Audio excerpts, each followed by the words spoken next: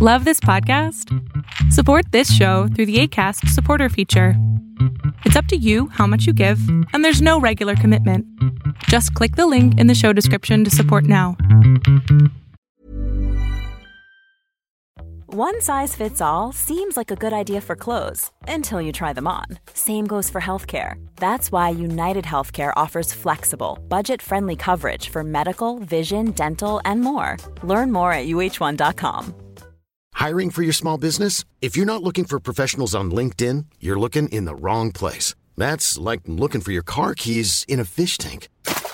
LinkedIn helps you hire professionals you can't find anywhere else, even those who aren't actively searching for a new job but might be open to the perfect role. In a given month, over 70% of LinkedIn users don't even visit other leading job sites. So start looking in the right place. With LinkedIn, you can hire professionals like a professional. Post your free job on linkedin.com/people today. This is a little shout out before we get into today's show. Please think about Patreon to support all the shows in the District of Wonders. As you know, we are now a paying market and we need to keep afloat. The most important thing is to keep going. Please pop over to Patreon. Any little amount will certainly help keep these shows going. A regular subscription on Patreon is just the way forward to make sure we can put out these shows weekly, pay the writers, and just keep going well into the future. We've been going 10 years there now, thanks to all your loyal support. Please keep it up and pop over to Patreon.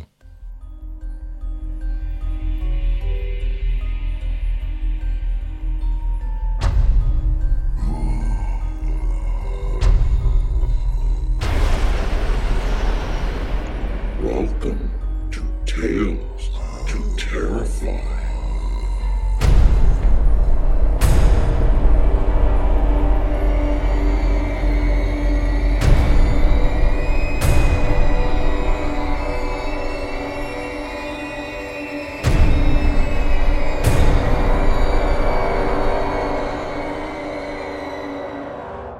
Good evening, children of the night.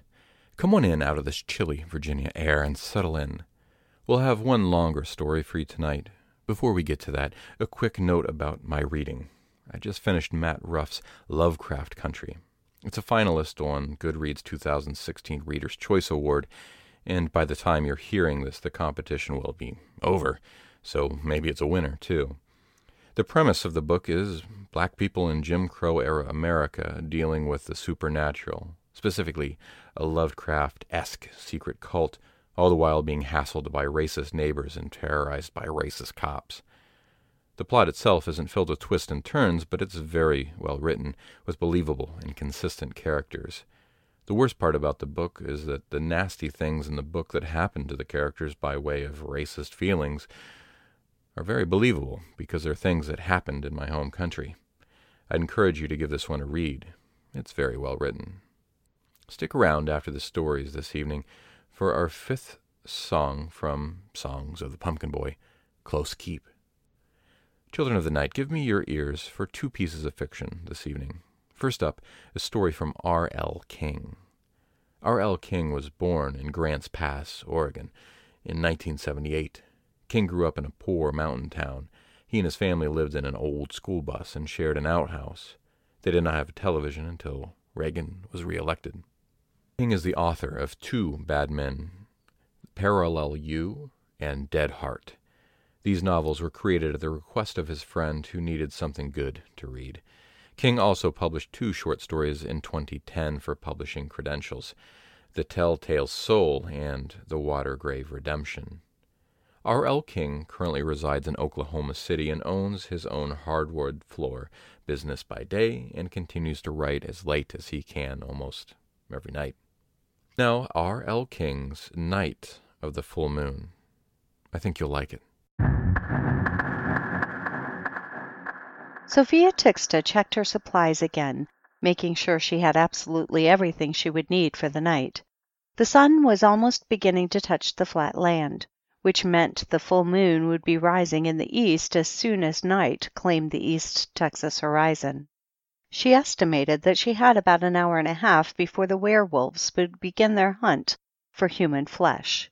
In the distance, the tornado sirens blared out the SOS pattern, instead of the long, uninterrupted drone associated with a twister. The sirens indicated the town was locked down.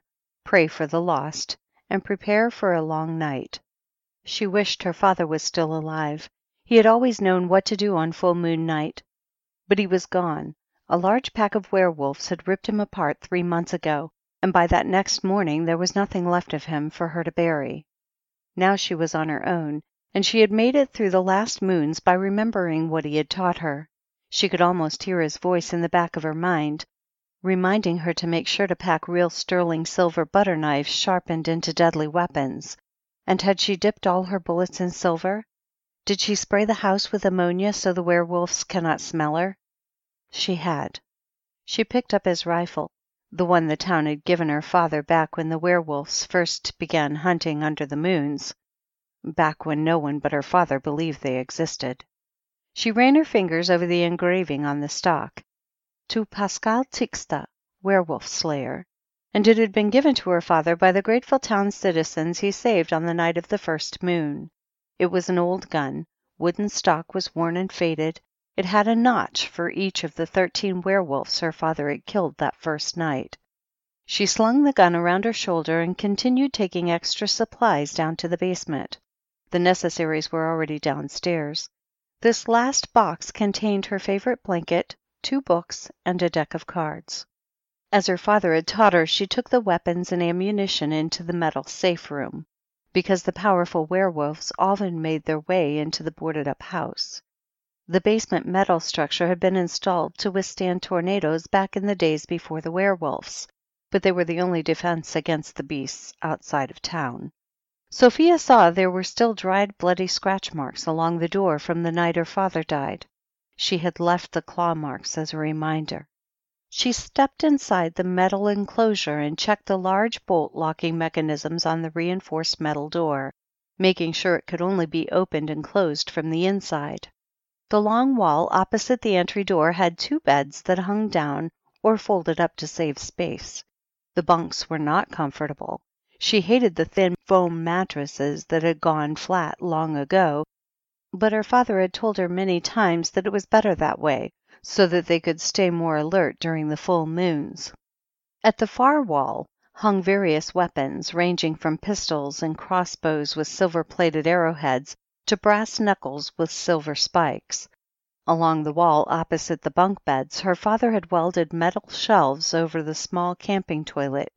The shelves were stacked full of boxes containing flashlights, bottles of ammonia and descent sprays, first aid medical supplies, and batteries of all shapes and sizes. She had enough supplies to last several moons.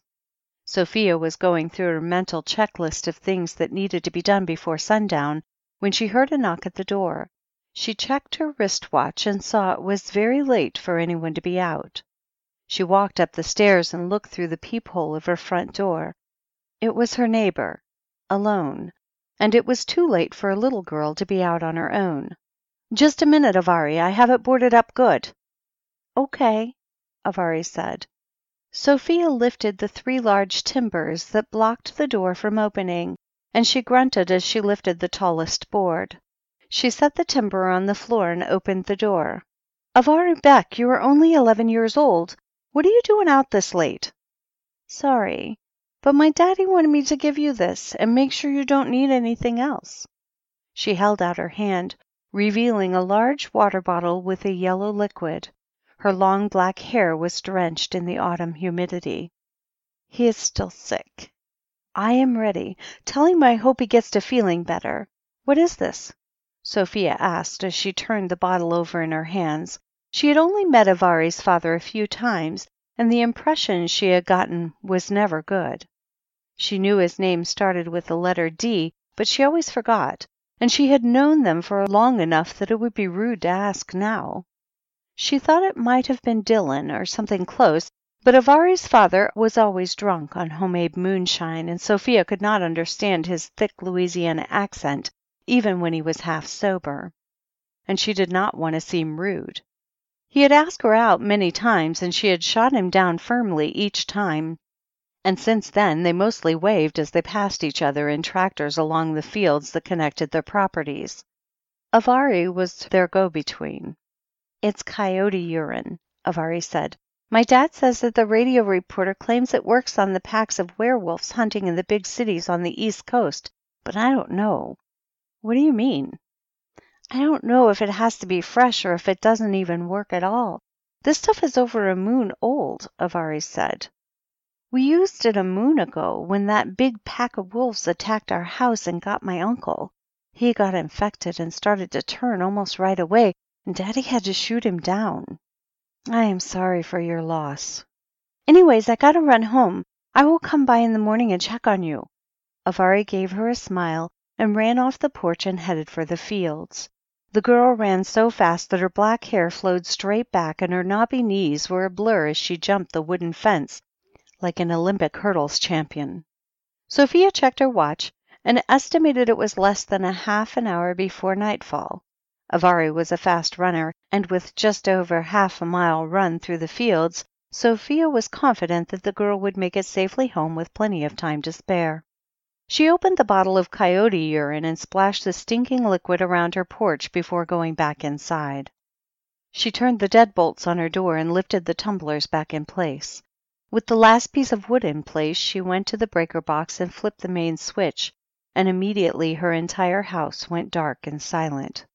Ever since she was a little girl, she had been afraid of the dark, and even now she was more terrified of the dark than the werewolves. She pulled her flashlight from her pocket and turned it on.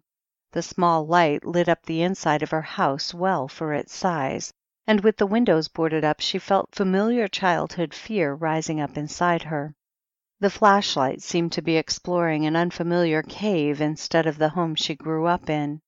She went to her kitchen and checked the lock on her refrigerator, then covered the appliance with fresh ammonia.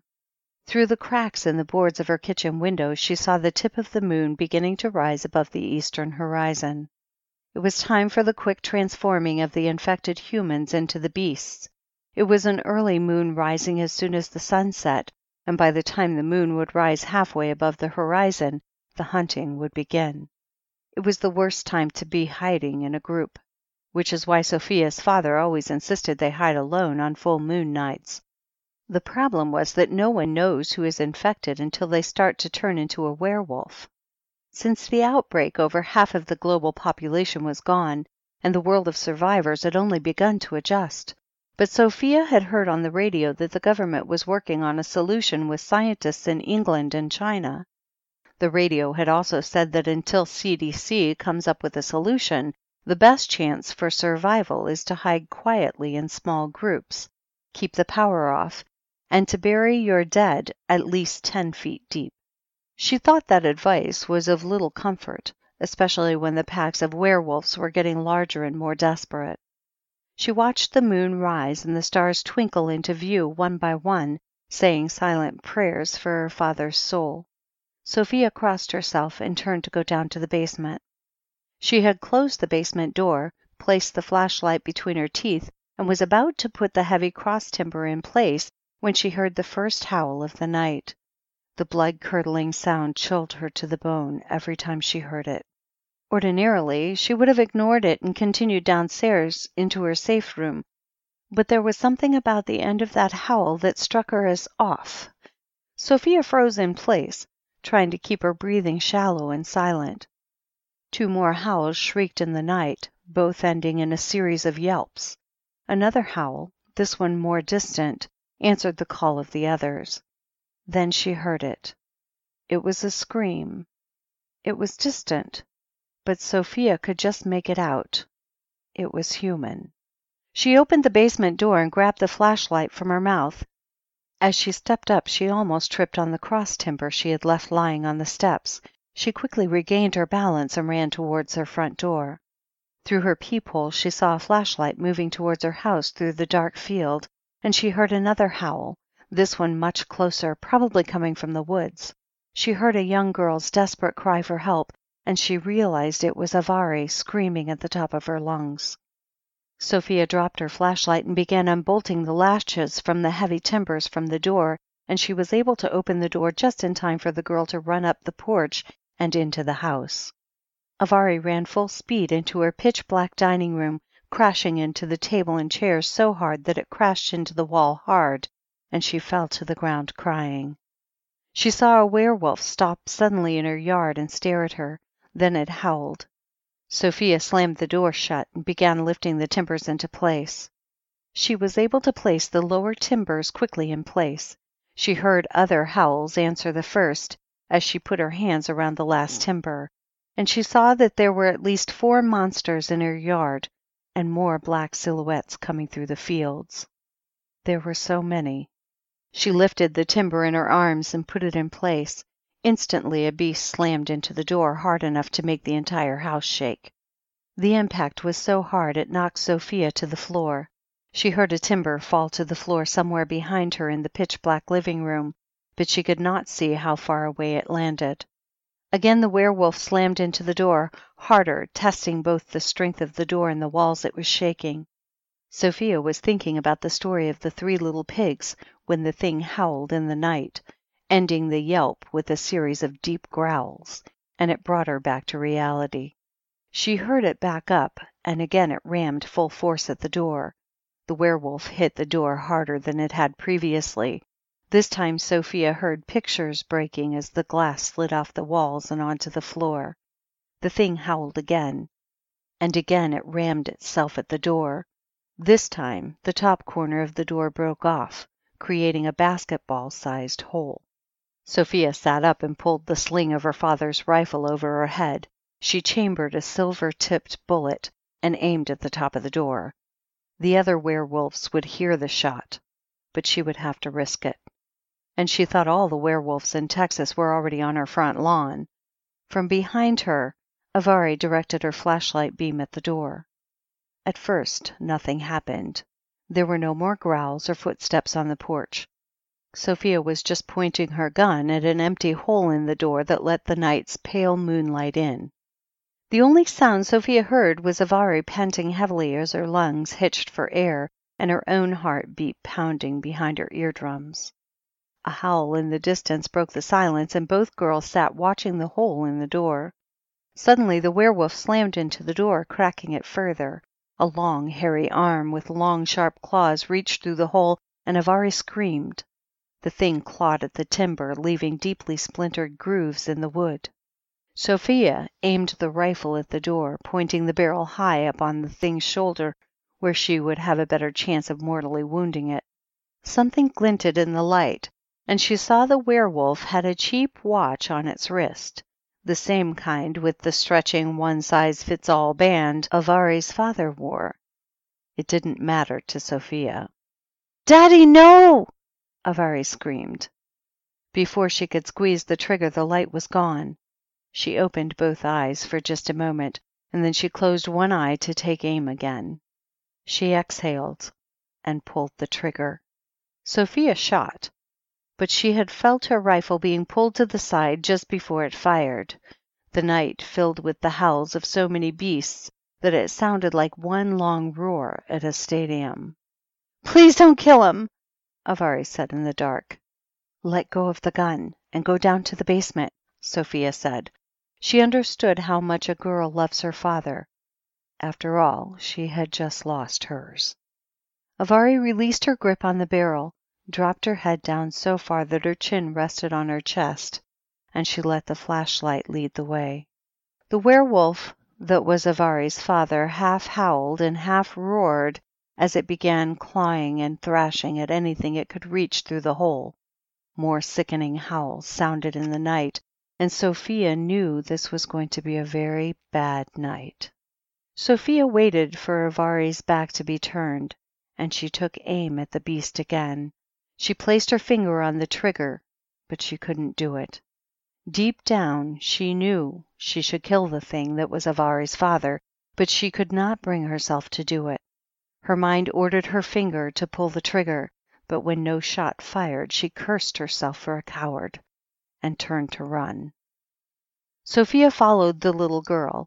With the door locked behind them, they turned and quickly descended the old stairs and made it the short distance to the safe room. She pushed the sliding door into place and spun the locking wheel. The dim lights came on, filling the safe room with an ominous glow as a fan began pumping stale air through the vents. Sophia turned around, put her back to the door, and slid down to the floor. Avari was sitting on the bottom bunk, crying quietly with her knobby knees pulled up to her chest. Her black hair clung to her scalp, and she had tears flowing down both cheeks. "You were going to kill my dad," she said. "I didn't know it was your dad." "Yes, you did," Avari shouted. "Quiet down," Sophia hissed. "After the first shot, you knew it was my dad, and you were going to shoot again anyways. I looked back and saw you," Avari whispered. "He is infected. I couldn't take the shot," Sophia said, not knowing how to explain why she didn't. "He will need to be put down eventually. The government will find a cure. The radio said so." "The government doesn't know anything." "You don't know that," Avari said. "I've kept this secret for 2 moons, and the radio said they're probably just days away from discovering the cure. That means we all have to survive tonight, and then he can get better before the next moon." "You knew he was a werewolf, and you didn't report him?" Sophia said. "You do know what the government does to people who hide them, don't you?" "Yeah, they would kill both of us. So what?" Avari said as she crossed her arms over her chest. "Are you saying you would not have saved your father if you had the chance?" "That's not fair," Sophia said. "My father wasn't infected." "Nothing is fair," Avari shouted as she began crying again. "I don't want everyone in my family to die. He's all I have left." Sophia remained silent, letting the little girl cry, not wanting to upset the child any more than she obviously already was, and knowing that any apology would be meaningless in their situation. Avari was right. Nothing was fair. And yes, she would have done anything to save her father. She missed him so much. She began to cry quietly, not looking the little girl in the eyes as she did. She had felt guilty for aiming her gun at Avari's father, even if he was infected. She still had felt guilty enough not to pull the trigger. From upstairs, Sophia could hear the front door crash in. Several excited howls came from inside the house. It would not be long before they were down in the basement trying to claw open the metal enclosure like a tin can of pork and beans. Sophia rose to her feet and went to the wall that held the weapons and ammo. She grabbed a small pistol with pearl grips from the leather holster it hung from. She checked the clip to make sure it was fully loaded and that the bullets were not silver-tipped. It was the practice gun her father had taught her to shoot with. She slid the magazine back in place and chambered a round. Sophia turned around and looked at Avari, who was staring at her. "I want you to take this."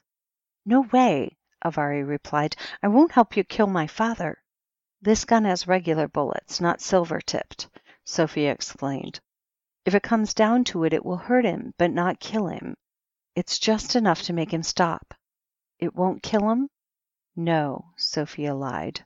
She needed the girl to take the gun, and if she told her that if a bullet disconnected her father's brain from the spinal cord, it could kill him, she would not take it. "You promise?" Sophia looked down at the frightened girl, trying to make decisions no 11-year-old should have to make. "Avari, we have been friends for a long time. I know I'm 10 years older than you, but I've always liked you. So yes, I promise, this will not kill him, but I need you to trust me and take it. There are others coming." Avari took the gun, placed in the hidden pocket of her torn dress, and looked up at Sophia with eyes that seemed to be 80 years old. "He killed my brother. When I got back from here, he had already turned and killed my brother. Daddy said he was going to lock himself in the barn this morning, and Barry and me would be okay as long as we stayed in the storm cellar, so I ran here, but... Sophia saw the girl was crying again, her head bobbing on her heaving chest, so she sat down next to the girl and put her arms around her. "But he ate my brother," the girl screamed. A distant tumbling sound came from the basement stairs as the first werewolf broke through the door. "Shh, shh, shh, shh," Sophia soothed as she stroked the terrified girl's slick hair. "He ripped his guts out, and his insides were all over the floor, and Barry was just staring at me." so I locked them both in and ran. Quiet! Several excited yelps and howls filled the basement, and the werewolves began clawing, snarling, and biting at the metal seams of the safe room. 2 long howls erupted close enough to leave Sophia's ears ringing in a high octave, and she heard other howls from farther upstairs. The monsters began searching for weaknesses as they tried to get in, clawing around the outside lever that had been disengaged, scratching at the hinges, and at least one began running into the door trying to knock it down. Sophia suspected that the latter was Avari's father, trying the same trick he used to break down the reinforced front door. From outside the door, she heard several of the animals fighting. Sophia recognized a dogfight when she heard one, but this was much louder and more vicious. It ended with several yelps and growls, and then the clawing resumed at the door. Sophia heard one of the animals climb on top of the safe room, where it began clawing and scraping at the ventilation motor. It made several angry growls as it tried to move the large metal box bolted to the top of the safe room. The monster was able to tip the ventilation unit to the side, and there was a loud metal-on-metal screeching noise as the fan blades stopped turning. The motor hummed angrily just before it caught fire, and thick black smoke began pouring into the small air-sealed room. The lights began first to dim, flicker on and off, and then the room went dark. Sophia emptied the only fire extinguisher, but the motor continued to burn. Sophia got down on her hands and knees on the floor, and then she pulled the girl down. On the shelf above her, she blindly grabbed a small hands-free light and placed it over her head. She reached up again and got 2 flashlights, turned them on, and handed a light to the girl, and it seemed to bring Avari out of the shock she was in.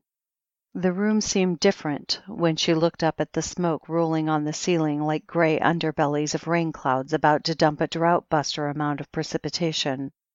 Sophia reached up on the bottom bunk and pulled the pillowcases off of the pillows. She tied one around her nose and mouth, and then she helped Avari tie her pillowcase behind her head. Overhead the lights flickered for a moment but did not come back on.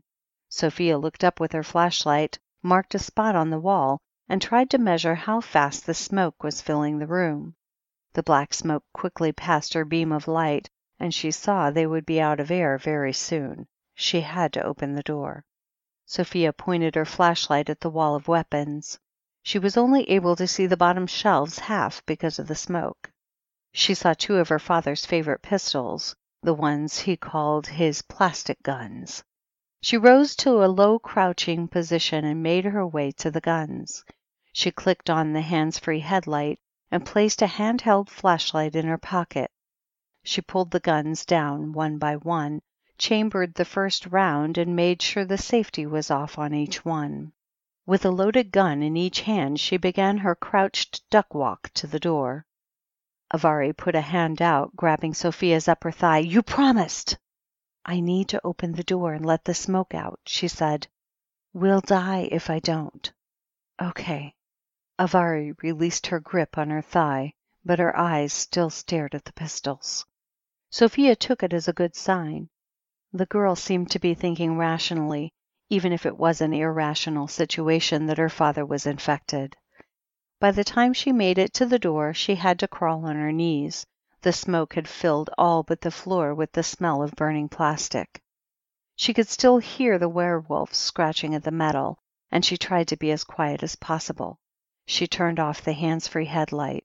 Sophia placed one gun on the floor between her legs and pointed the other at the door. She reached up in the dark and slowly turned the wheel lock. As soon as the metal lock disengaged, she pulled the door open just an inch, and as the air rushed into the room she could smell the sour foulness she associated with a wet dog smell multiplied by 1,000. In the dark she pointed the gun's barrel between the door and the metal frame. Her heart was racing in her chest, but she kept her calm, kept her breathing regular as her father had taught her. For several long moments the world became silent and still. The hairs on the back of Sophia's neck began to rise and become ultra-sensitive to any movement in the air around her. She heard a very quiet shuffling of motion in front of the door, and she pointed the barrel in that direction.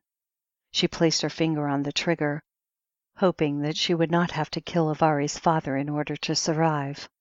However, she knew she would not hesitate if it came to that.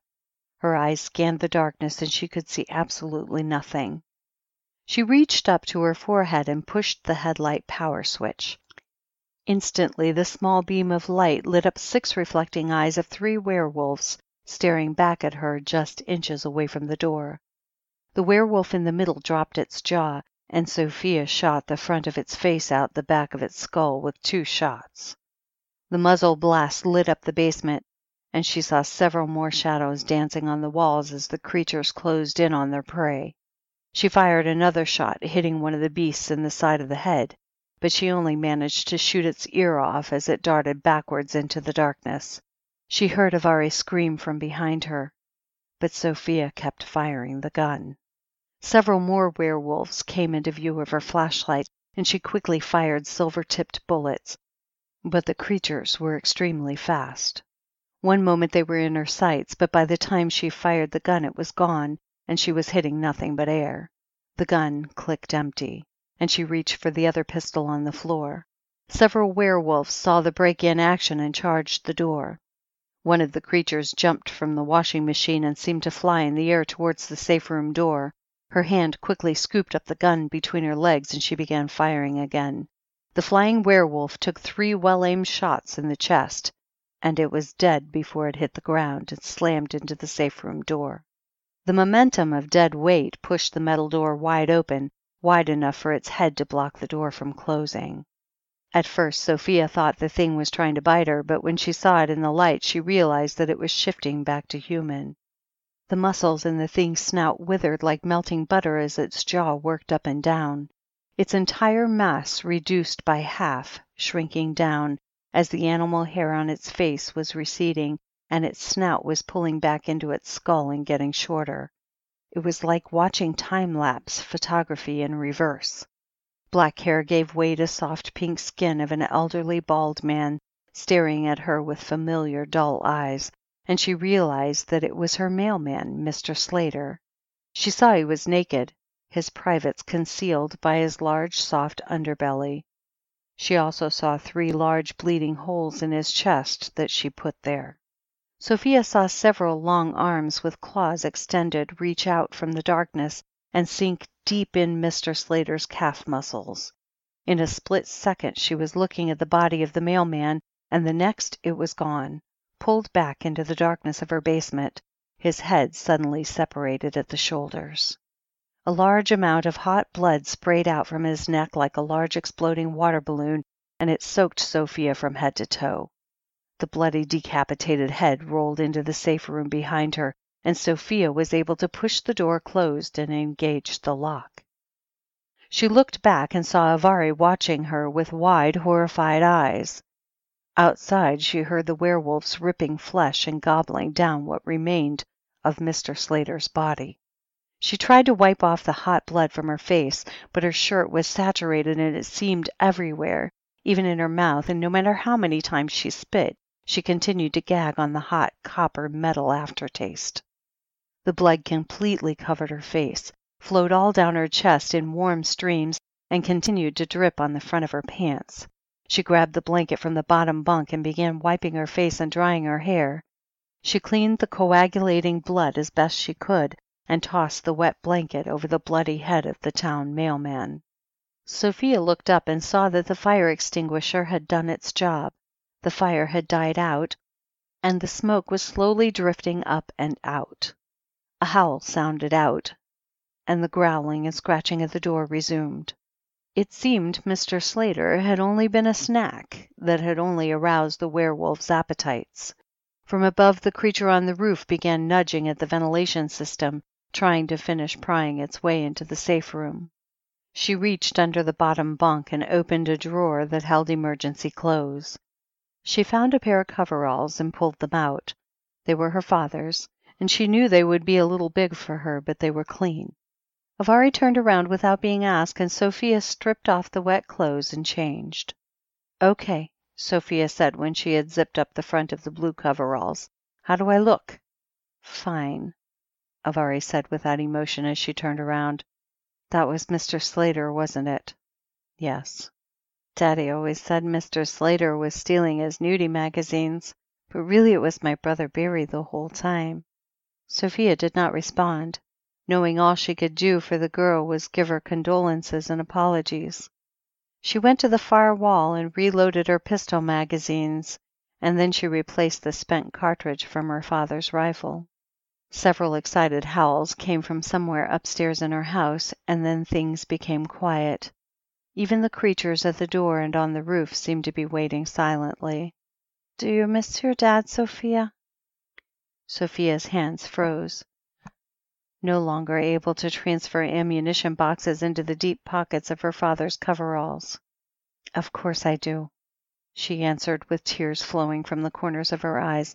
I miss him every day. But that was a different situation. Would you have killed him if he was infected? And killed your brother? If I had to, Sophia answered truthfully. But only if I really had to. I can't. You are still young. I'll be 12 after the next moon, Avari said, and I've already kissed a boy. Is that right? Sophia said. She placed a silver fragment grenade gently in her pocket. And how was that? It was wet, and his breath stank, but I still liked it. Sophia laughed a little. Her first kiss was when she was 13 from a boy named Frankie Cannon. It was wet, and his breath stank. Later she found out he had done it on a dare from his friends, but she had still liked it. She had only kissed a few boys since, mostly from steady boyfriends, but she had been single for more moons than she wanted to remember. All I'm saying is that I might be young, but I'm not a kid anymore either. No, you're not. I guess what I'm saying is that if it comes down to, you know, you will have to do it. I hope it doesn't come to that, Sophia said. She was grateful to be let out of her promise. She took a small sawed-off shotgun and checked the double barrels. Her father had taken a green marker and placed a big X on the primer, indicating he had loaded that bullet with silver. She closed the barrels and handed the gun to Avari. Here, take this. Is it silver? Yes. Okay. Just in case. From above, the ventilation fan and motor fell down into the safe room, crashed, and shattered on the floor, and missed Avari by only inches. Both girls jumped back and pointed their flashlights at the ceiling. The werewolf on the roof growled, but stayed in the darkness, just out of sight. Sophia placed her hand over the grenade in her pocket and reconsidered tossing it through the hole, fearing it would roll back inside before it exploded and killed them both. A deeply sour smell filled the room. Sophia's disgusted nose associated it with the foulness of decomposing materials of a compost pile placed next to a fertilizer bin. It smelled of ancient grave dirt, the kind of damp soil that poisonous mushrooms flourish in. Sophia pointed her pistol up at the hole, but she could not make out anything in the darkness above, other than a low growl. For several moments the thing on the roof growled the air in and out of its lungs, and Sophia kept her pistol pointed up and at the ready. Then it stepped its heavy footsteps off the metal roof. A loud howl came echoing down through the hole. It was followed by a group of howls so loud that it vibrated the metal floor she stood on, and Sophia had never heard so many werewolves howling in unison, let alone so close. She guessed that there had to be at least 20 monsters in her basement. From the back side of the safe room, claws began scraping on metal, creating a loud fingernail-on-chalkboard screeching noise. The noise started at the rear wall where the weapons were stored, but it began making its way along the side wall until it made its way around to the door on the far side. Outside of the door, there came a slight thumping sound as if someone was knocking just loud enough to gently wake a sleeping person. The gentle knocking grew in intensity. More monsters joined in until the pounding became a deafening roar. There came a small cry from above, almost inaudible against the thunder coming from the door, and Sophia almost missed it. She pointed the flashlight at the ceiling just in time to see a small werewolf the size of a large German shepherd, squeezed through and dropped down from the hole. Before she could draw her gun, the miniature werewolf was on its feet and attacking, lunging at her face. Sophia threw her arm up in defense, and the beast latched onto her arm. The surprisingly heavy weight of the thing knocked her over, and the two of them fell to the floor. Immediately, the werewolf began shaking her arm from side to side, and its claws began ripping at the coveralls that protected her stomach area. The claws were sharp, and they quickly dug through the material and began cutting through her flesh. The teeth in her arm felt like little steak knives. The pain was made worse when the monster's head jerked back and ripped her muscles from her bone. She punched and kicked at the thing until she was finally able to get the werewolf off of her, and her bloody hand went both numb and cold. The werewolf was instantly back, and it managed to latch itself back onto her arm. Sophia howled in agony. The pain of the second bite was so much worse than the first. She reached her shaking fist as far as she could to punch the thing off of her arm. Before she could, she saw Avari reach above her head with both hands and plunge a knife into the back of the werewolf. The little monster released its grip on Sophia's arm as it raised its head and tried to howl in pain. Only wet bubbles of blood and air came from its mouth as it swung its head from side to side. Avari brought her hands up, and again she stabbed at the beast. The second time she sank the knife completely between the werewolf's shoulder blades. It ran to the far side of the room, looked at them with disbelief as it fell to the floor dead. The thunderous pounding on the door ended with a single low howl that was not answered by the others. Sophia sat up against the wall by the toilet and cradled her arm that felt like a river of hot flowing pain. Avari ran to her side and looked at the arm. "I'll get the medical supplies." She stopped halfway, frozen in mid-step. Avari's hands went limp to her side. Her flashlight dropped to the floor with a solid clank. "Oh, no, no," the girl said to no one. Sophia looked to see what had startled the girl, and her flashlight stopped on the werewolf by the door. The little werewolf was gone, and all that was left was a little boy, maybe all of 4 or 5 years old, staring at them with a knife protruding from the back of his neck.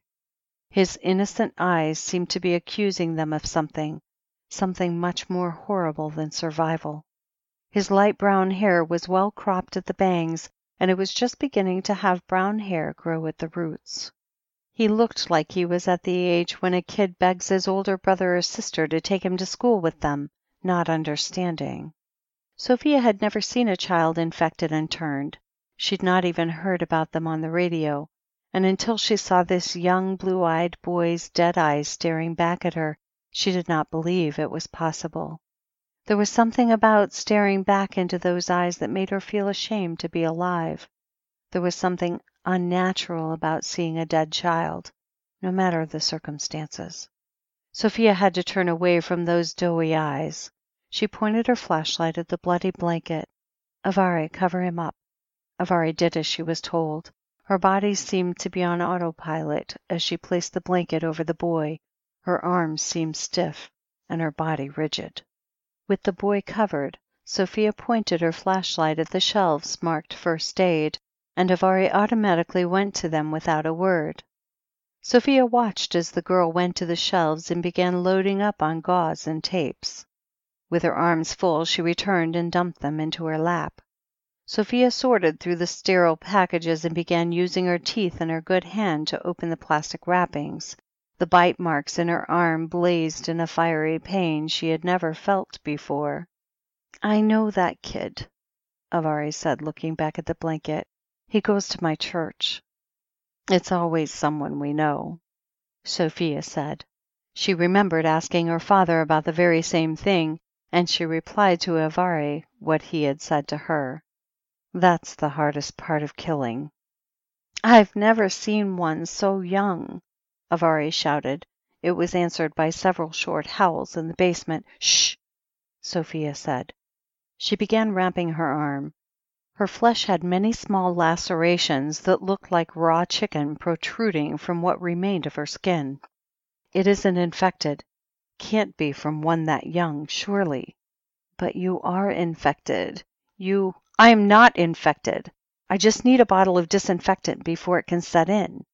Sophia twisted off the cap of the brown bottle and looked down at the clear liquid and breathed in with anticipation, and she screamed as she blindly poured the disinfectant on the shredded skin. After she had caught her breath and her mind wrapped itself around the pain, she wound the tape around the gauze on her trembling arm and tended to the claw wounds on her stomach, which turned out to be less severe than she thought.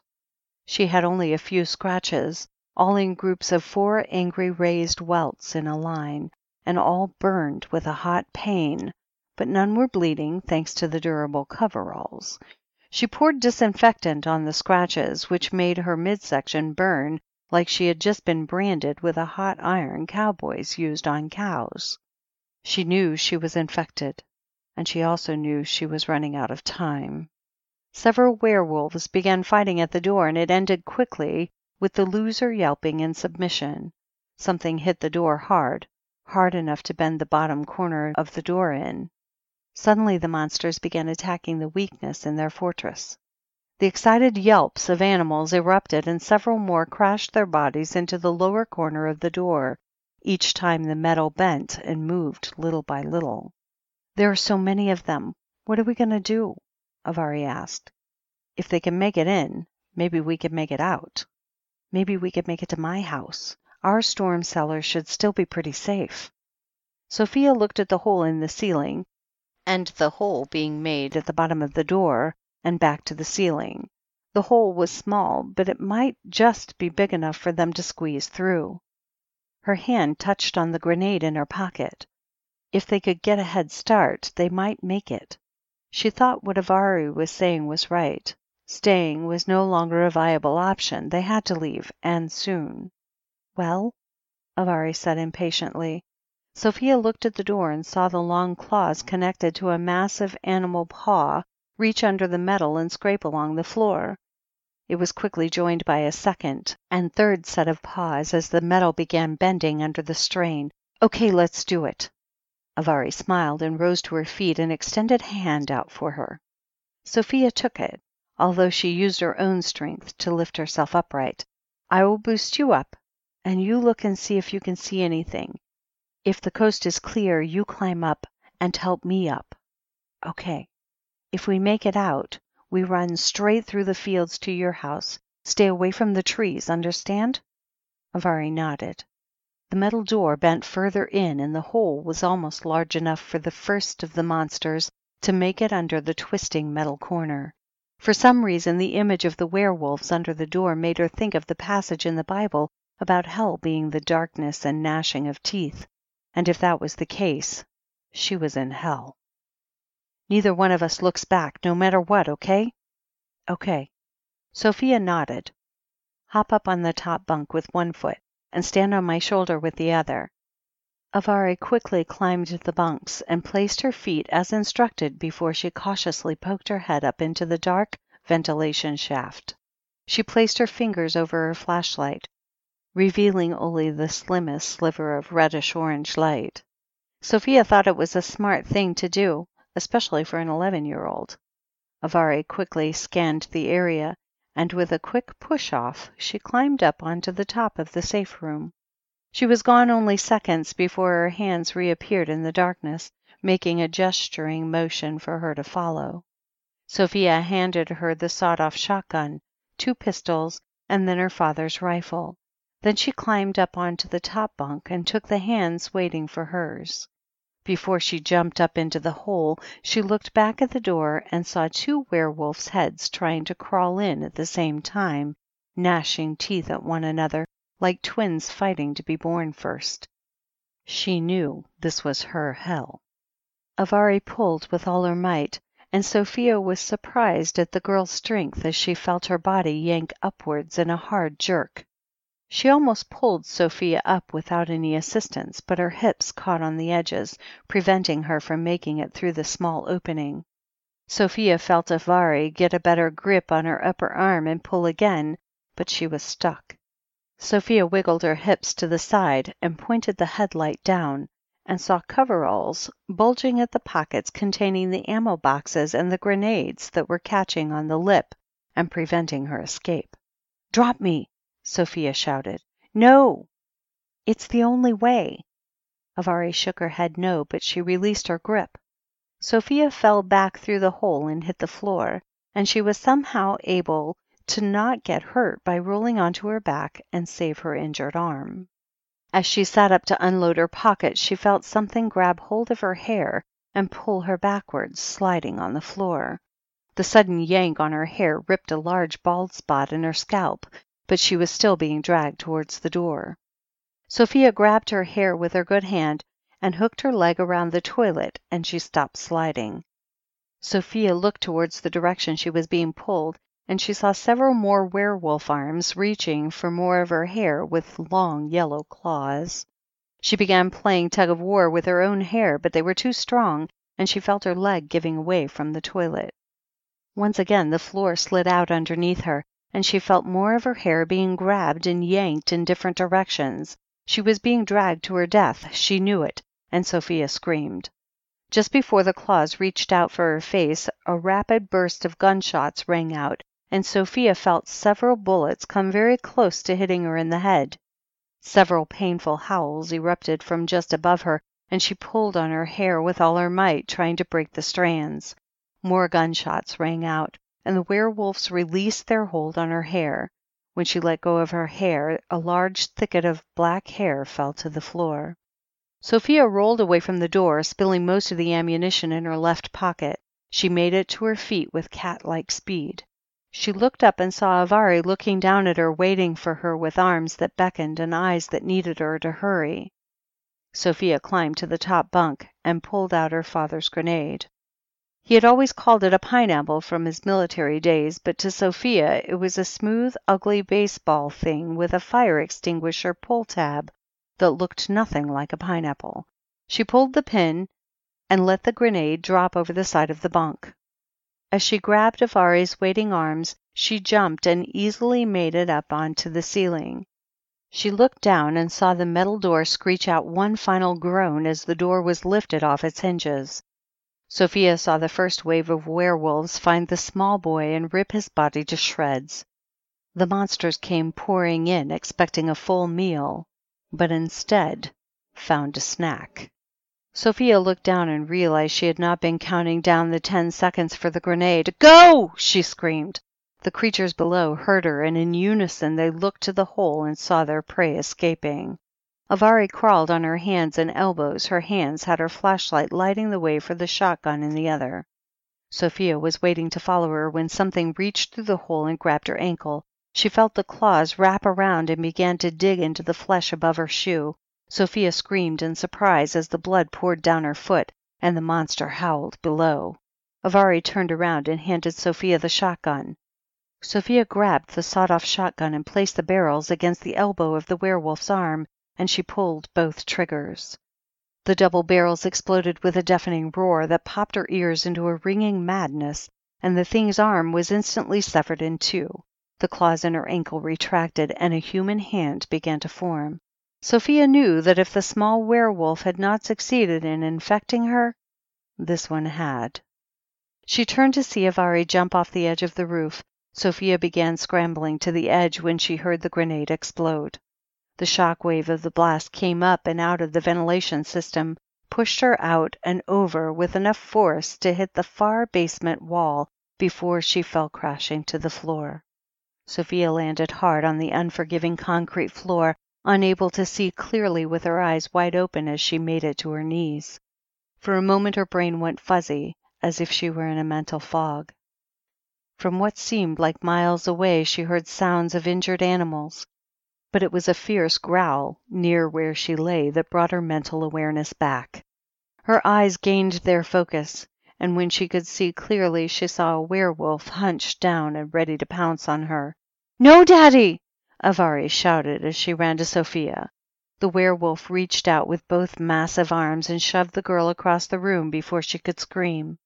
Sophia heard the girl land with a thud that sounded like a bag of concrete being dropped hard. Instantly the werewolf was back on her. A glint from her headlight caught her eye. It was the cheap watch gleaming on its wrist, and she knew it was Avari's father inside the monster. She tried to back away, but she was already against the wall. She had nowhere to run, and the thing knew it. It growled, and she saw drool drip from its muzzle and fall to the floor. In her terrified state, she saw everything in hideous detail, such as the way the hair on the beast rose and fell in perfect timing with its breathing, how its ears flicked back and forth, and she saw its upper lip twitch as it growled. She hunkered down and checked her pockets for any kind of silver weapon as the werewolf rose on its hind legs and towered over her. It raised its paws and extended its claws in the air, preparing to strike. Sophia watched helplessly as the monster began its killing blow. Avari stepped out of the darkness and pointed Sophia's father's rifle at the werewolf's head. "I'm sorry, Daddy," she screamed just before she pulled the trigger. The rifle fired, kicking hard enough to knock Avari back a couple of steps, but the gun did its job. The bullet entered just under the werewolf's jaw and exited out of the opposite ear. The werewolf seemed not to even notice that it had been shot. And again it looked at Sophia and growled as she tried to crawl to safety. Sophia heard another bullet being chambered, and she hoped the girl was fast enough to fire the weapon in time. She was, and Avari fired a second shot, catching the beast in the throat. The werewolf dropped to its knees, clutching at its throat to both stop the bleeding and keep its head attached, and Avari reloaded. She fired again, shooting it in the eye, and the momentum forced the monster to fall over on its side, dead. Avari was standing with her jaw mouthing words unspoken, while tears spilled over the corner of her eyes. She was staring at her naked father on the floor, watching as the dark pool of blood grew around his head. Sophia put her arms over the girl's shoulder, but Avari shrugged it off. A lone werewolf howled in the distance. "Avari, we have to go." "I'm so sorry," the girl managed with a broken voice that crackled at every syllable. Sophia grabbed her arm, but the girl twisted out of her grasp.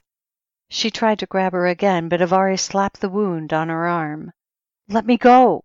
Avari screamed. In a flash, the girl had the rifle up and pointed inches from Sophia's face. "Back up! Get back now!" "Okay," Sophia said as she raised her hands and stared at the barrel of the gun as she slowly backed up. She noticed that the rifle was not shaking, and if this girl could shoot her father several times with a steady hand, Sophia knew that Avari would have no problem killing her in her current state of mind. "I'm sorry. I just want to say goodbye to my daddy." "Okay," Sophia agreed. "Just put the gun down, okay?" Avari lowered the rifle and turned to her father and began to cry. "I'm sorry, Daddy. We just didn't find the cure in time, that's all. I didn't mean for this to happen. I'm sorry you killed Barry. I tried to help you, but there just weren't enough moons. I'm so sorry. I love you, Daddy." Avari turned to Sophia and handed her the rifle. Tears and mucus were flowing down her face in large streams. "I'm sorry, you were right. I should have put him down as soon as I knew he was infected." "It's okay," Sophia said. She turned the rifle over and saw that the ammo clip was missing. Sophia shined her light on the little girl's hands and saw the magazine full of ammo drop to the ground. The little hand disappeared into her dress pocket and pulled out the small pistol she had given her. "No, it's not okay," Avari said as she pointed the pistol at Sophia's head. "That little werewolf bit your arm. You were infected. I'm sorry, but I have to put you down too." "I'm not infected." "You are going to turn into one of them," Avari screamed. "Everyone I love turns into one of them." "No, it's fine, see?" Sophia lied.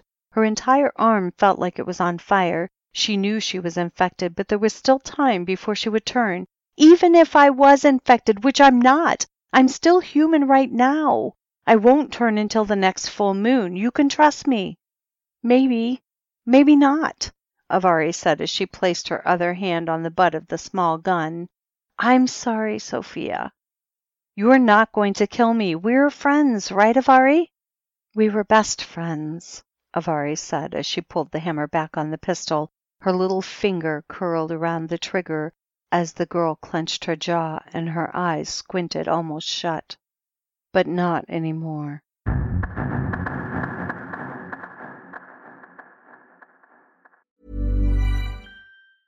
There's never been a faster or easier way to start your weight loss journey than with PlushCare.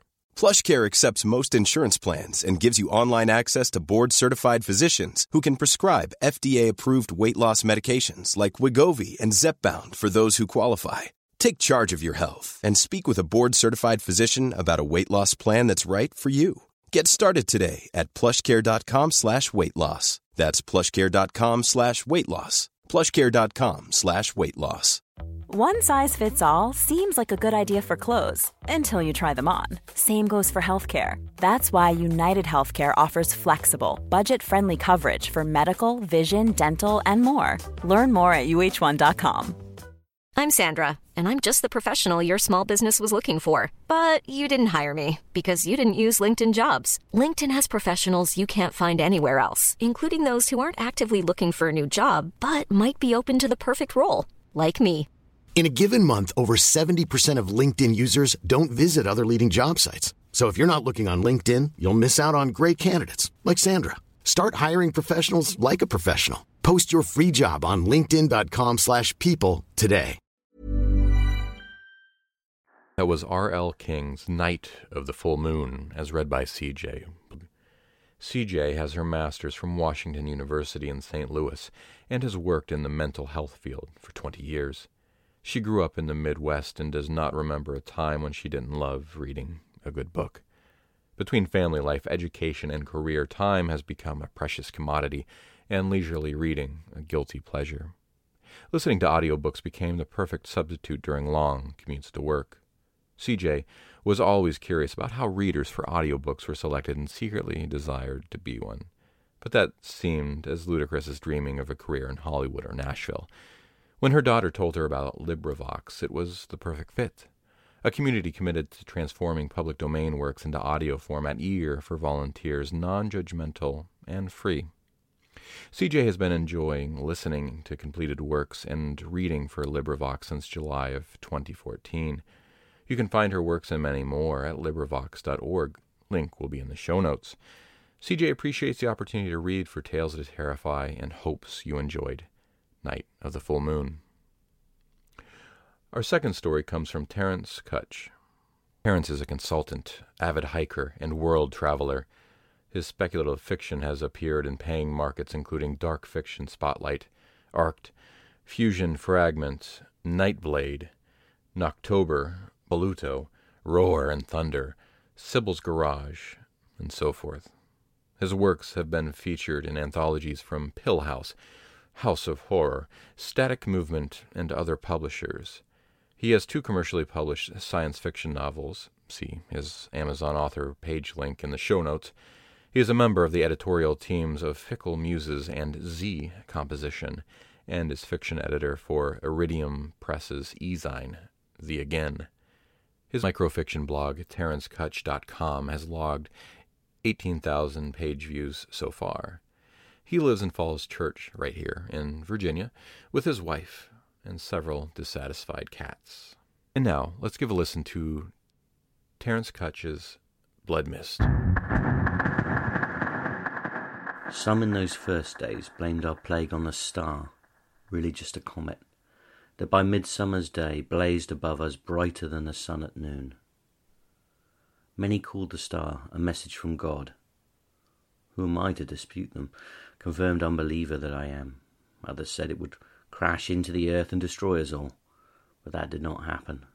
The star passed us by, perhaps to return some day, if any remain living then. The last day the star was visible to the naked eye was the day before the bloody plague came to us.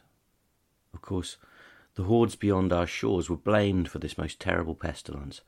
When our troops entered the alien lands, they found nothing but the dead, and then some blamed the Chinese.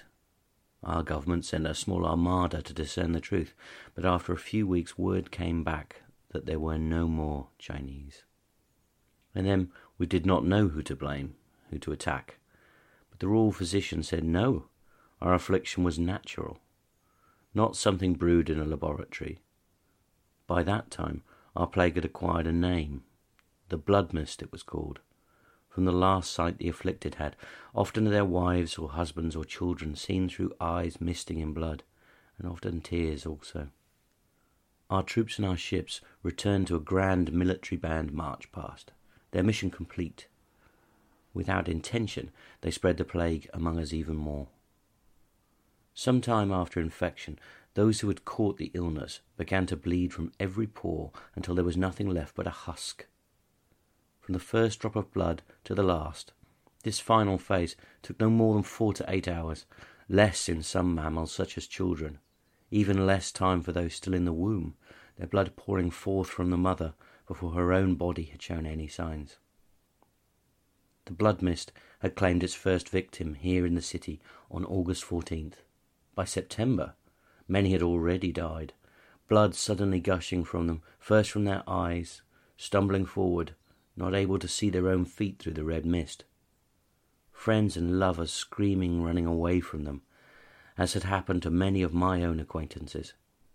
I had run from them too, even from my own son William as he held out his arms, blood running down his face. But more of William later. And my brother Albert too. Now everyone kept away from each other. Maintain a distance of at least 20 feet and avert your breath, the authorities had announced, when there were still authorities. Now it had been a commonplace belief amongst a certain kind of philosopher that if society were to break down, we would all revert to the brutish nature of our origin, rape and bludgeon and disembowel, as we had been too polite to do for the all too brief centuries of civilization. But that's not what happened, for which I credit the sudden awfulness of the affliction. To bludgeon another, one must approach, and no one dared approach. Few indeed were in the streets. Most of those who showed themselves seemed to be in search of food, but all too often they came to the public square to confess robberies, adultery, or some trivial misdeed, itemizing their sins in a loud voice and calling upon God for healing. Many were the promises made or vows vowed, and many were those self-accused of mortal sins who died in their tracks, their last confessions drowned in blood. My business partner, Harrison, found me at the corner of the High Street, accosted me in a wheedling voice, pleaded that I should kneel with him on the pavement and ask forgiveness for the thieveries and frauds we had perpetrated in the name of Canaan Harrison, commodities traders. He had always seemed a steady type, a scoffer and reprobate, but it appeared that he now caught the goddish enthusiasm. I dodged him that time, but there were many others like him. I would have bashed in their God-fearing skulls, but I feared the splatter from those so diseased. In any case, my firm had been idled by the raging of the plague, and we were now out of business, and so I had leisure to plan my travel, my long-postponed final act. I promised my brother Albert I'd see him again, one last time. I made that promise a long time ago, and I'd been putting off making the trip west, even though he and Hélène lived less than 100 miles from the city, in a small town in the hills.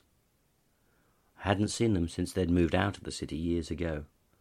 I hadn't gone to him before, not quite knowing what would happen. Yes, I did know what would happen. I suppose I'd been concerned that there'd be troubles for me arising from a visit to Albert. The police would surely be involved. I would be detained, and worse. But now, with the collapse of civil order, I realized there would be no trouble. Not that kind of trouble, at least. And the possibility of my catching the blood mist, and then never being able to keep my promise, lent urgency to the matter. But now that the roads might be clogged with fleeing city folk, I needed to assess the possibilities of travel. Taking care to keep my distance from all others, I walked out to the city gates and struck up conversation with those coming in. Some of them had tried to quit the city and been turned back at the barricades by soldiers who were attempting to stop the spread of the plague. So I was frustrated in my desire to see Albert at the time. A week later, I went to the gate again, and this time travellers reported that the soldiers were gone, but the barricades were now manned by civilians. Seemed to be country people, one said to me, keeping unwashed heathen such as us away from their farms. He laughed, shrugged, and sat down on the curb. And the next morning I came back to the gate again and saw him still sitting there. But he was dead. I turned towards home, thinking that in another week even the locals might be gone and I could proceed without hindrance. On the way, I noticed people looking at me strangely, stepping away. Now, we were all afraid of each other by that time, but this much avoidance was unusual. I became nervous and hurried through the streets head down. As ill luck would have it, I ran into my old partner Harrison again. He was even further gone than before, rushing up to me and attempting to kiss me on the mouth, jabbering about God's will. All must die so all may be redeemed, and so on. I dodged away from him, spat out the contents of my mouth. In consideration of our long business relationship, I gave him a smile and begged off as kindly as I could, but I saw his eyes take notice of my forehead. He backed away, raising his hands as if to ward me off. As soon as I arrived home, I looked at myself in the mirror. By God, there was a large red blotch right in the middle of my forehead. This was not, as far as I knew, a mark of the blood mist. Still, any unusual appearance was deeply troubling to the people. Many innocent persons sick of some temporary ill had been shut up or killed outright, protesting the while that it was not the mist they had, but only a cold or food poisoning or catarrh. One wretch had gone so far as to hang a sign around his neck, proclaiming, "I have the pox," otherwise a disgusting and fearful malady, now innocent in relation to the condition he might have instead. I attempted to employ a medicinal powder to disguise the blotch, and as I was doing so, I heard the dreadful nails being pounded into my front door, the door frame, and then the back door. The boards being nailed over the 2 ground floor windows large enough to crawl through. The house darkened. Harrison must have turned me into the mob. So much for the bonds of commerce. Among the cruellest events of the season, as I must now relate, was the practice of nailing up the doors and windows of the houses of the sick of the blood mist, or those thought to be sick, with the residents inside. A mob would descend on a dwelling, calling out, "Is Jacob the tailor inside this place?" or "We must confine the Cordwainer family to their home, for they are deathly ill." And those police, who had not been police the week before, but idlers and knockabouts, would paint on the doors a black cross and keep watch, and kill any who attempted to go in or out, being careful that no blood should splatter on a passer-by, a nice and thoughtful touch. A few homes may have held sufficient provisions that the residents could survive, but it was not the common practice to keep large stores of food in the house, and so those poor wretches who had been secured, so the mob called it, were sure to be reduced to starvation, cannibalism, or suicide. These mobs had not been set upon the innocent by authority, for every man was now his own authority, and the selection of victims, for all I could see, had been made by some who had a particular dislike for the Cordwainers, or Jacob the tailor, and so on, or owed them money. Not that they had any certain knowledge that these people had been stricken by the plague. My son William, who had been sleeping, came downstairs to inquire about the noise. I had to tell him the bad news. "Have you any food?" he asked. "No." "You should have bought food in the store." "Yes, you're right," I said. "But I've been planning to leave for the West, to see Albert and—" He glared at me. I looked down at the floor, and then put on a bright face. "The roof," I said. "There are pigeons, perhaps starlings as well. We could—" "With what?" I had to admit that we had no nets or poles or anything in the house suitable for catching or killing birds. "Well then," he said, "I'll just have to catch bugs for my supper."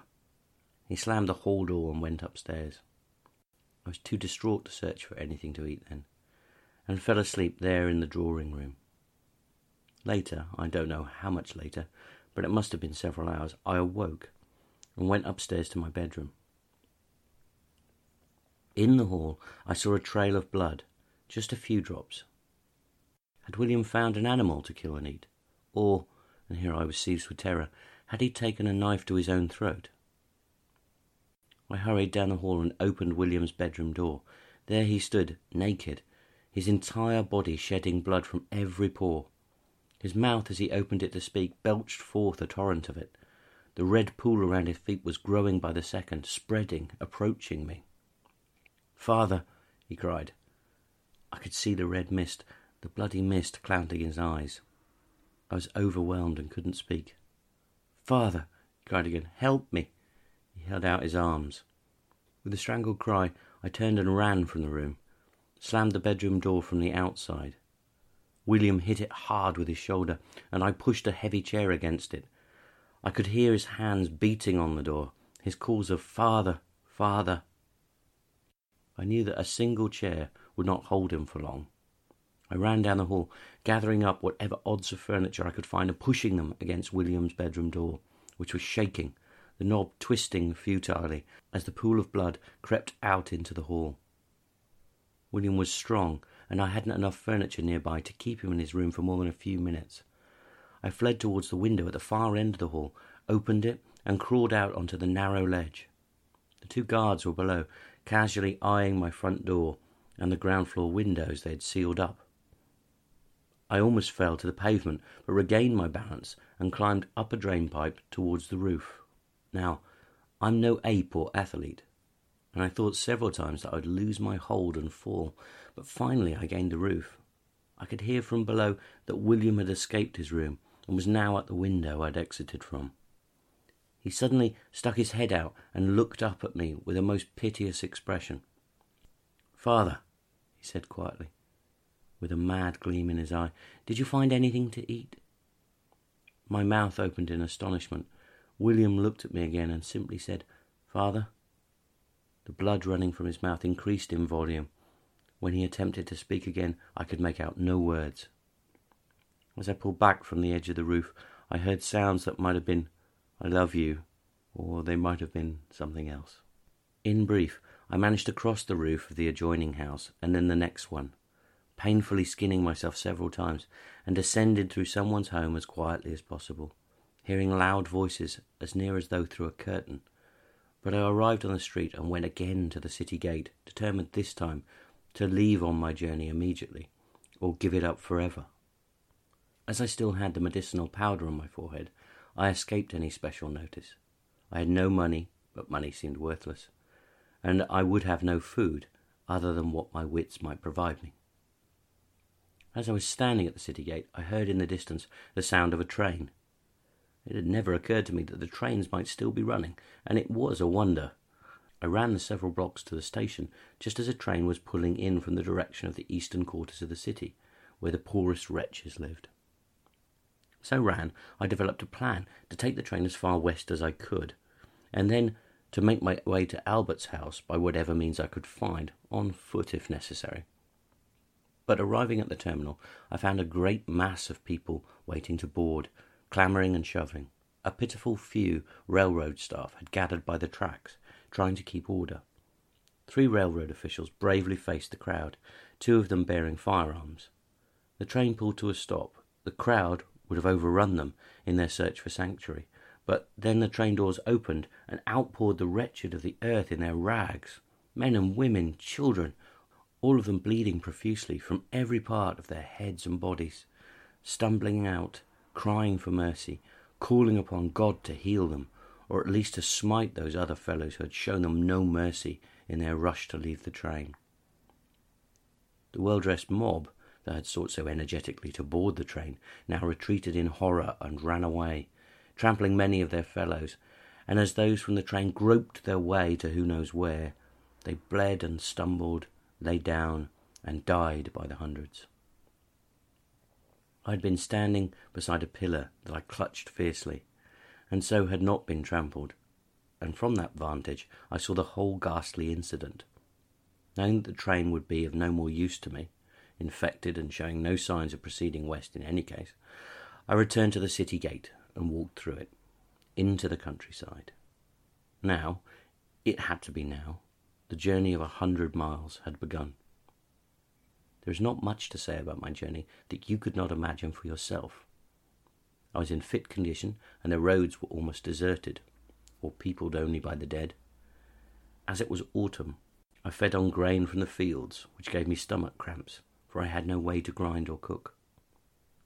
I expected to make 20 miles each day, but there were sentries, and farmers with guns, and vicious dogs, and high ridges to cross, and so on. I spent most days hiding in hay racks or ditches. waiting for sundown and the shadow of concealment. I was willing to work and occasionally put in a day's labour in the fields for a plate of poor food, but as I was a city man, not knowing how to farm, I had to be told what to do at every turn, and so I was not invited back for a second day of labour, but told to move on. Once I encountered a group gathered round a fire in the fields. They cast brands at me, shouted imprecations. I called to them, "I'm not ill of the blood mist." But they shouted back, "We know you. You are one of those cursed by God." I had no idea at the time what they meant, but one arose from by the fire, a woman, and moved towards me. "Your mark," she said. "That is how we know you." Blood spouted from her face. "No one will comfort you, you know, not even the dead." I ran. In my agitation at the boarding up of my house, I had not thought to put any of the medicinal powder in my pockets. I had no way to obscure the mark on my head. Another time I came upon an encampment of soldiers, but dressed in the military garb of another century, and bearing antique weapons. And they themselves were hoary with age. They stood their ground and would not let me pass, saying, "This is the stone bridge. We will guard it as our grandfathers did long ago." But I perceived that their barrier was a sham, their colours and standards faded, their weapons rusted, and I pushed past them. Several aimed their weapons at me, but these would not fire. Others tried to rally their horses, but there were no horses. As I left them behind, I saw them sit down on the bridge, lowering themselves cautiously, and weep. All this time I was aware of the mark on my forehead. At each creak, or finding a discarded piece of shiny tin, I viewed my face, and there saw it reflected. It felt warm, comforting. I was growing fond of it. The mark was not on me, it was in me. After a fashion, it was me. Once, asleep in the fields, I dreamt I had lost my mark, and woke in panic, inconsolable until daylight, and a stray piece of shiny metal let me behold it once more. In the event, it took me 3 weeks to reach the village of Bellington, where Albert practised as the town's taxidermist. Bellington had no town gate as such, but in the little canyon that served as the entrance to the place, the people had piled tables and beds and wagons and whatnot, allowing entrance to only one person or one horse at a time, and that defile was guarded by townsmen with firearms, clubs and pitchforks. There seemed to be no way around, and only this way in. I was ordered to halt some 30 yards from the barrier, and so had to shout back and forth with the guard. I identified myself, said I was a friend of Albert's, I lied, and that he had offered me refuge if I could survive a journey from the capital. I lied again. So they sent a young boy to Albert's house to ascertain the truth. I was pretty sure that Albert would have them admit me, for we had much to speak of, he and I, and Helene, about what had happened those years ago, about my promise. In due course the boy returned and said, "Let him in." The guards examined me as closely as they could as I came forward, noting the mark on my forehead, now plainer to see than ever. They discussed it amongst themselves, nodding towards me, swearing and spitting on the ground for emphasis. At last a physician was called, who told them that my mark, whatever it might portend, was no sign of the blood mist, and so I was admitted. The little town straggled on for several blocks, a single street owing to the acute slope of the hills on either side. I was not surprised to see many houses empty, doors swinging on their hinges, but at least the dead were not lying in the street as they were in the capital. The place had been kept neat, and a few people still on the street appeared to be adequately fed. A quarter-mile in, a house stood on my right that must be Albert's. Over the door was the stuffed corpse of a deer, bedraggled and rotting, and above each window a large bird, an owl, an eagle, an osprey. Most of their feathers were gone. As I approached the door, it opened. Helene stood in the doorway. She had put a beaded shawl over her shoulders, and her hair was done up in a bun, a few wisps fluttering on either side. I hadn't seen her since her hair had been lustrous, and now it was grey. But to me she was still more beautiful than ever. "Hello, Thomas," she said. with barely a glance at my forehead. "Come in. Why did you tell them to let me into the town?" She shrugged. "It doesn't matter." "You know why I'm here?" A fact, not a question. "Yes," she said. "I told Albert, yes, I was there, that I'd kill him if I ever saw him again. I heard you swear it. And then come on in." She led me down a hall, past several closed doors. Chemical smells came from each room, a bouquet of death. Behind her, I drew a knife from my belt. Finally, opening a door, she said, "This is Albert's room, and mine." I walked into the room. Albert was lying in bed, on his back, his hands peacefully clasped. The entire bed was soaked in blood, which was still issuing from his mouth and eyes. "I'm too late," I cried. I stared at the body, turned around and looked at Hélène, who said nothing. "This isn't right. I am supposed to kill him." I strode over to Albert's bed, and Hélène's bed too. I could sense where the two of them had lain since Albert had stolen her from me so many years ago. I plunged my knife into Albert's dead face again and again. The mark on my forehead, the mark of Cain, as I began to think of it after a Christian had called it that, throbbed painfully. Hélène interrupted me. "It doesn't matter," she said. "He's gone since yesterday. I have made my peace with him, and with the death of so many others here. The thing on the bed is no longer my Albert." "I said I'd kill him." My voice shook and my hands. "I'm glad you didn't have the chance. The star has kept you from murder." She approached me, put her arms around me, not in a romantic way, but as a kind of forgiveness. I clung to her. "And our son William is dead too," I said softly. "Back in the capital, if he was my son." Hélène said nothing, but shuddered in my arms. And now my brother Albert. Droplets of blood formed and pooled at our feet. At first, I thought the blood was hers. Terence Kuch's Blood Mist, as read by Alex Winley. Alex lives in a cottage just outside Cambridge where he writes science fiction and narrates stories. His new fridge is bigger than the cottage itself, like a TARDIS, but containing far more calories. That will be our show for the evening, Children of the Night. Visit our Patreon page in the links below, and don't forget to like us on iTunes or Acast or wherever you found our podcast. Our show was produced by our editors, Philip Oldham and Scott Silk, and theme music by David Rakelin. Close Keep from Songs of the Pumpkin Boy will play us out tonight, so stick around for that. Join us again next week for another episode of Tales to Terrify.